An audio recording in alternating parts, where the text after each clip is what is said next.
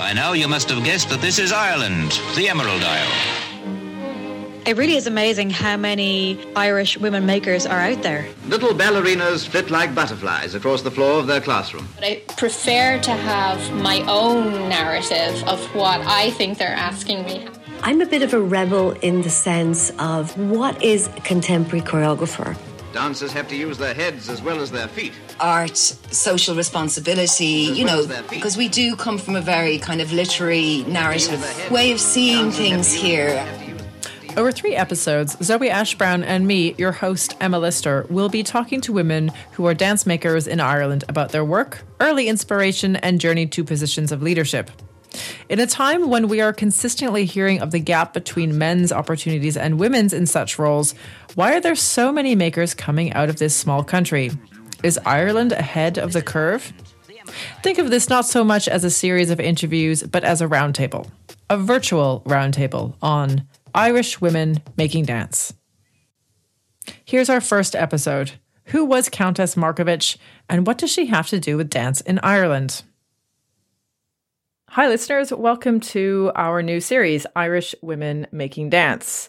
Not for the first time, I'm going to ask Zoe Ash-Brown, my co-host, to introduce herself. Hi Emma, thanks for having me back again. So my name is Zoe Ash-Brown. I am a dance artist from Dublin and I'm currently based in Belgium with the Opera Ballet of Flanders. I'm a dancer there, but I also choreograph and primarily share my work at home in Ireland. This series is centered on Irish women, but I think it's good to note here that we're talking about topics and themes that come up a lot when we discuss dance, creativity, and, all women. So it's relevant to you if you're listening, even if you're not Irish. But why Ireland? Well, for first things, Zoe and I are both Irish. Zoe is a Dubliner who's worked in Ireland a lot. And though she's been in the UK and continental Europe for much of her career, she still sounds Irish. I know I don't sound Irish, but I have grandparents from there, and I've worked with the National Ballet of Ireland on and off since 2002. That's where I met Zoe. Mm-hmm. And post-Brexit, I got my Irish passport, which I'm very proud of. And I am actually very proud to be supported by the Markievicz Award. So this project is actually supported by this award, and I will explain it as briefly as I can. So the Markievicz Award is administered by the Arts Council of Ireland, but also the Department of Tourism, Culture, Arts, Gaeltacht, Sport and Media, which is quite unique that it's administered by both departments. Gaeltacht? Yeah, right. For anyone who isn't Irish, the Gaeltacht is actually the regions of Ireland where Irish is still the primary language. So it's quite rare. So it's places like Donegal and over the west of Ireland like Connemara and down in West Muskerry and other places like that. But it's primarily in the west of Ireland. It is to honour Countess Markievicz. So she was actually an artist herself, but she was also the first woman to be elected into Parliament and appointed to Cabinet. I'm going to allow an expert to talk more about her later in the pod. But the award itself is to provide support for artists of all backgrounds and genres to develop their practice and to develop new work that reflects on the role of women in the period covered by the decade of centenaries 2012 to 2023 and beyond, which is where this pod is coming from.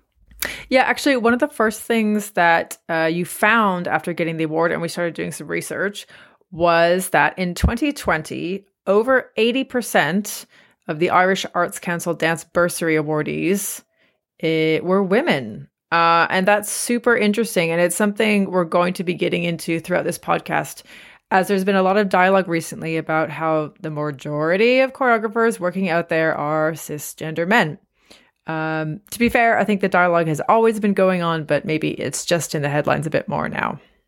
Yeah, it's really, really interesting. And for context, just to let our listeners know what a dance bursary is, it's actually for an artist to create on an idea. So it buys you time to develop your choreographic voice if it's in dance, for instance. So it gives you time to develop an idea. So really, we're talking the infancy stages. Maybe that's talking to a writer or a spoken word artist or a musician, or you want to work with 4 dancers in a studio because you want to develop a theme eventually for stage. So we're talking really grassroots ideas. That's what a dance bursary is for. And then you contrast that with a great dance data project stat that I'm about to quote. So thank you very much, DDP, for that. That it's 2/3 of resident choreographers in the USA and mainland Europe are cisgender men. And for anyone that doesn't know what a resident choreographer is, it's someone that is being commissioned by a house. So you could say a big ballet company or a big full-time contemporary dance company, something, up in the fine arts.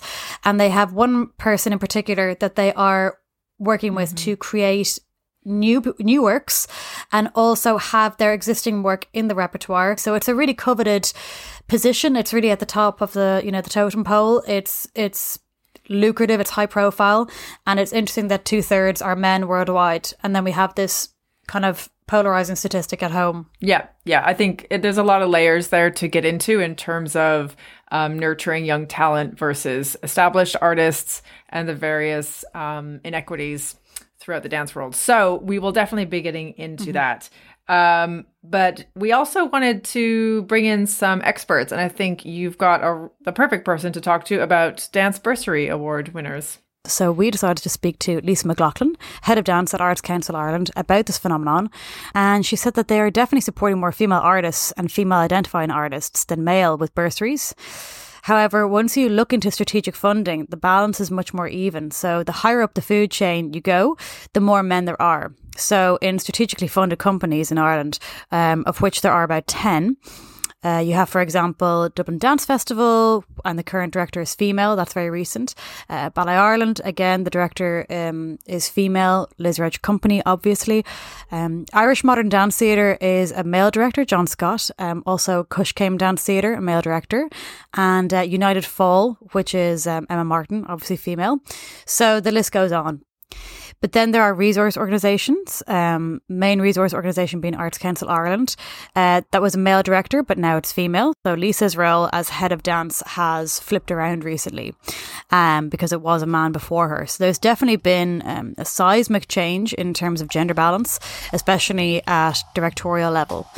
It's now much more representative because in terms of actual participation in dance, it is overwhelmingly female.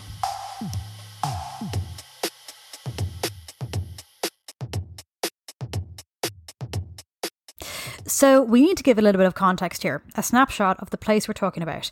Irish listeners, I hope you don't get bored, but there may be some stuff here that you didn't know. Actually, I didn't know them either until Emma pointed them out. Thank you, Emma. Especially for our younger listeners, this will be interesting, I promise. Yeah, I'm a big history nerd, so I find all this stuff fascinating. And I always think it's important to think in terms of context when we're getting into meaty topics, as we will. Okay, so when I think of Ireland, I think of green, the Emerald Isle, all that. Twinkly music. And actually, it's green because the average numbers of wet days can be up to 225 a year. Irish people will know that is not an exaggeration. So the Emerald Isle, that is exactly what it is. But Ireland is an island, and its geographic isolation has helped it to develop a rich heritage of culture and tradition that was linked initially to the Gaelic language. I also think of leprechauns and St. Patrick's Day and Enya and Riverdance and Guinness, which is good. All things, yes, I think of when I think of Ireland. Absolutely. And pretty well known too are concerns like emigration, cultural and political identity, and relations with Northern Ireland, which remains part of the United Kingdom. So in a nutshell, giving you a bit of history, from the 17th century, Ireland effectively became an English colony. There were people who wanted to remain part of the United Kingdom and people who didn't. There were various uprisings, most famously the Easter Rising. Here we go with the Irish, Uri Amach na Cosca. And nice. I have to thank Dermot O'Mara for helping me with that pronunciation because I've wiped Irish from my memory. So Uri Amach na Cosca of 1916, which saw Irish nationalists, including many women by the way, occupy a number of important buildings in Dublin.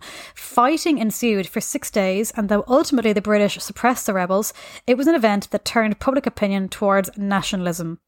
In 1949, the southern portion of Ireland formally left the Commonwealth and became the Republic of Ireland. And Ireland became a member of the EU in 1973. And another fun fact, 40 million Americans trace their ancestry to Ireland as a result of various exodus and because Irish people are actual pigs. 40 million? How many actual Irish people are there? Like 5? But that's me. That's how I got my passport, Zoe, so don't knock it. Oh, okay. As do millions of others throughout the world, clearly.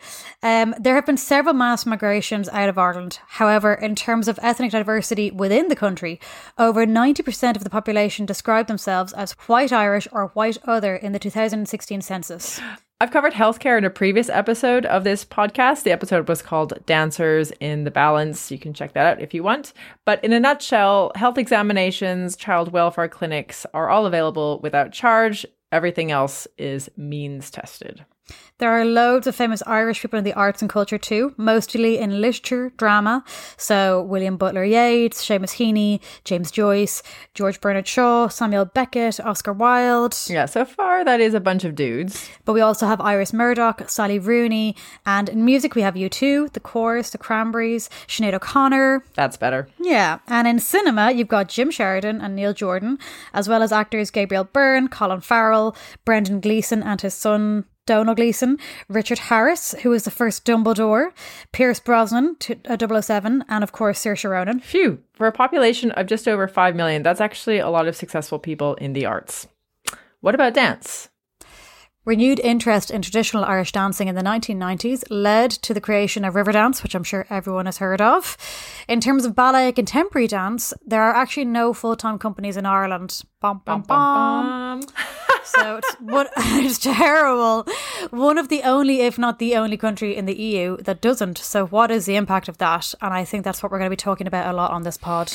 Yeah, that certainly came up a lot in almost all of our interviews, how the lack of a permanent company, which I guess you could define in a lot of different ways, but you know, to me, it means you've got consistent funding, you've got consistent work for choreographers, for dancers, for any kind of artist who might come in and out of a building, even a building associated with a dance company, some kind of a residency. You know, there's a lot of ways to define it, but if you think of any capital city in Europe and, well, you know, most of the global north, they're all going to have what we would recognize as a permanent company, and that is missing in Ireland. So what does that mean in terms of nurturing talent? Certainly there's a lot of talented dancers coming in and out of Ireland. Obviously, I'd be remiss if I didn't mention the National Ballet of Ireland, whose director is a woman, Anne Marr.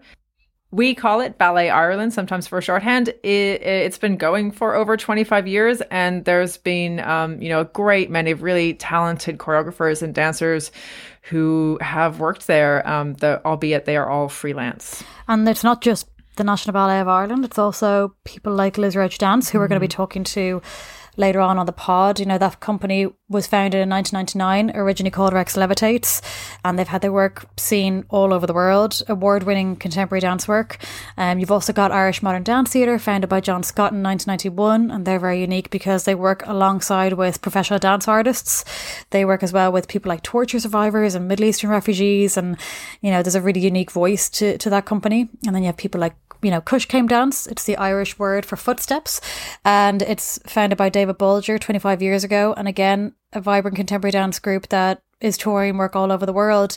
And so you have these troupes, these ensembles that are really making waves nationally and internationally and creating an identity in Ireland. But the fact that no one can just think strategically and just think about the work, as opposed to always putting their name in the hats for funding, it's a tough old game. It's a tough old game to feel like you're starting again and again. Yeah.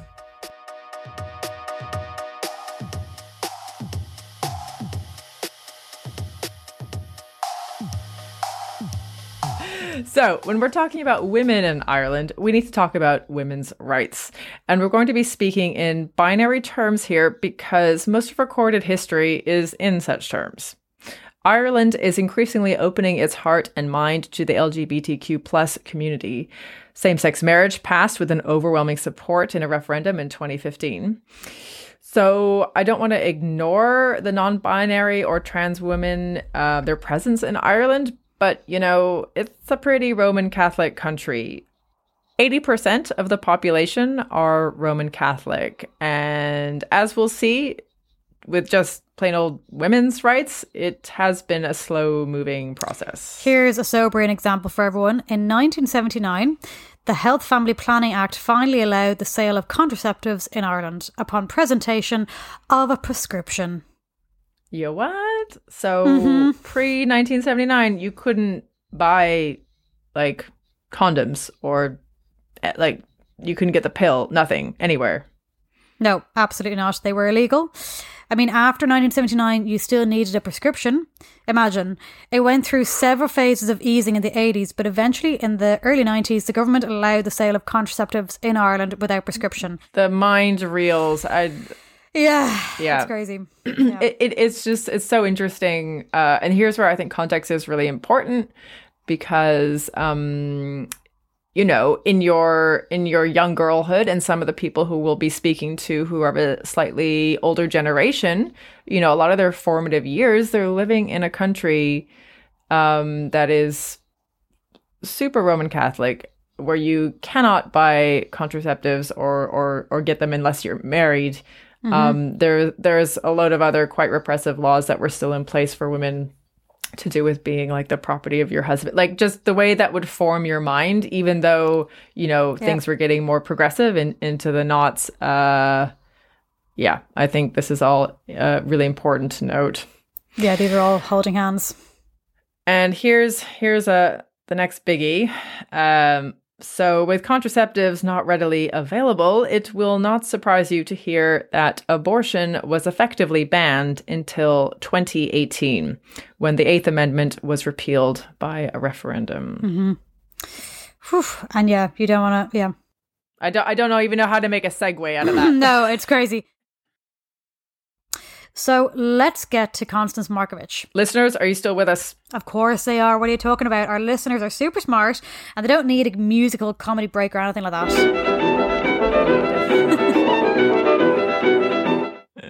Mainstream Irish politics at the beginning of the 20th century was largely hostile to women's suffrage.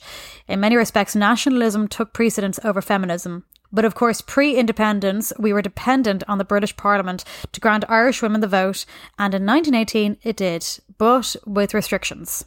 Yeah, the Representation of the People Act of 1918 gave a limited cohort of women the right to vote in parliamentary elections for the first time. Basically, women over the age of 30 could vote if they were university graduates, if they were householders, meaning that they were on some kind of local government register, or if they were the wives of householders. The consequences of this were as follows. Some women were just still defined in terms of their husbands. So why is this bursary named after Constance Markievicz? Certainly, she was a fascinating character that continues to capture the public's imagination. Notably, she was a suffragist, an Irish nationalist. She was involved in the Easter Rising and imprisoned for it by the British. But she was then the first woman elected to Parliament in 1918, though she famously refused to take her seat in Westminster. And I think that political role is probably what she's best known for. But, she was also a trained artist and she worked as an actor. Lisa McLaughlin, head of dance from Arts Council Ireland, who we spoke to for this episode, also had some insights into why this particular arts bursary award is in Constance Markiewicz's name. Yes, she said to us that she's a figure that represents an iconic potential of Irish femininity that dates back to such a long time before there was a larger feminist movement in Ireland. She points to ideological cultural nationalism that went on in Ireland after the Second World War under Eamon de Valera as Taoiseach or Prime Minister, and the Catholic Church, where all of a sudden dance was this pariah and traditional dance was foregrounded. So Markievicz predates that. So perhaps it's more what she represents than her involvement in the arts, because she was primarily involved in politics and activism. In any case, Markievicz would have considered herself a feminist, and the award supports mainly women in their artistic endeavours. Yeah, Markovich really was an interesting, multi-dimensional woman. If you want to learn more about her, we'll give you a link in the show notes to an online lecture about her, something to take us beyond the, bullet point representation she has in popular culture now. I'd like to ask you a little bit about the piece, and you are actually going to make a performance piece from this award, from these chats that we've had from all of our wonderful makers. So tell me a bit about that. Well, we are almost completed with our interviews with women at this point because we're editing things and the podcast isn't happening chronologically, of course, but we've had 4 really interesting conversations so far. And my idea originally was that I would take themes that were kind of holding hands within the interviews and use them as a stimulus to make work. And the things that are coming up for me at the moment are definitely motherhood and the stigmatization of being a mother and a maker or a performer and all that comes with that, the mind, the body, the connection. So I think that's definitely going to be a really interesting thing to talk about, because where I'm at now with it is that, you can have a baby while you're still dancing, but, how long is it going to take for you to snap back and, be either throwing yourself on the floor or executing a variation perfectly so people can say, wow, and she's a mom, a new mom, and it's like, well, maybe that doesn't have to be the narrative, all the time. Although people, if you're smashing it and, good for you also. Like, it's not just talking about the negative, it's just that it's a really wide discussion. And I think it's really interesting to hear the moms of this podcast talk about it, you get so much advice when I'm a mom. You get so much advice as a mother, and there are a billion ways to be a mom. So there should be like a billion ways to come back to dance if that's what you choose. And like you said, I think a lot of our interviewees are finding some real interesting positives, some unexpected things, and obviously, pitfalls as well, as I'm sure everyone can imagine being in such a physical discipline. But I think I really look forward to seeing what you do with all that information. Thank you. Some different representations. I'm actually talking to my friend at the moment who is heavily pregnant, and she's a powerhouse, Nancy Osbaldeston, if anyone knows her, and she and I are going to work together, and it will hopefully be her first ever performance back on stage, in a gala for Maggie Donnellan, who's on the podcast, talk about Full Circles. Full Circle. Yeah, a charity gala. And I was talking to her about, let's make a post-baby solo, and eventually, once I got my ideas out, she said to me, are you going to make an Isadora Duncan solo for me? You wafting around with scarves. With a scarf and a flowing gown. Yeah. That she cradles. No, but I think, so that'll be really exciting. But how interesting to do... How interesting to do that rather than like, okay, well, what roles within the rep can I do? Exactly. What's safe for me to do? What am I so-called fit enough to do? What you're doing is making something around this like new wonderful version of body. Nancy. Yeah, amazing. Exactly. Yeah, it's gonna be really exciting. Cool. It'll be so boring now if she just snaps back. I'm joking. Just put your point shoes on. Oh God. So we're going to be working on that, but I also want to make an all-female work about the other things that have come up. So I think a lot of really interesting things have come up. How being a woman has affected people's work and their dance language has come up, which I thought was really interesting. The motivation behind making, the inevitable misconceptions about being a woman and being a maker, the really kind of something really obvious like doors not being open for you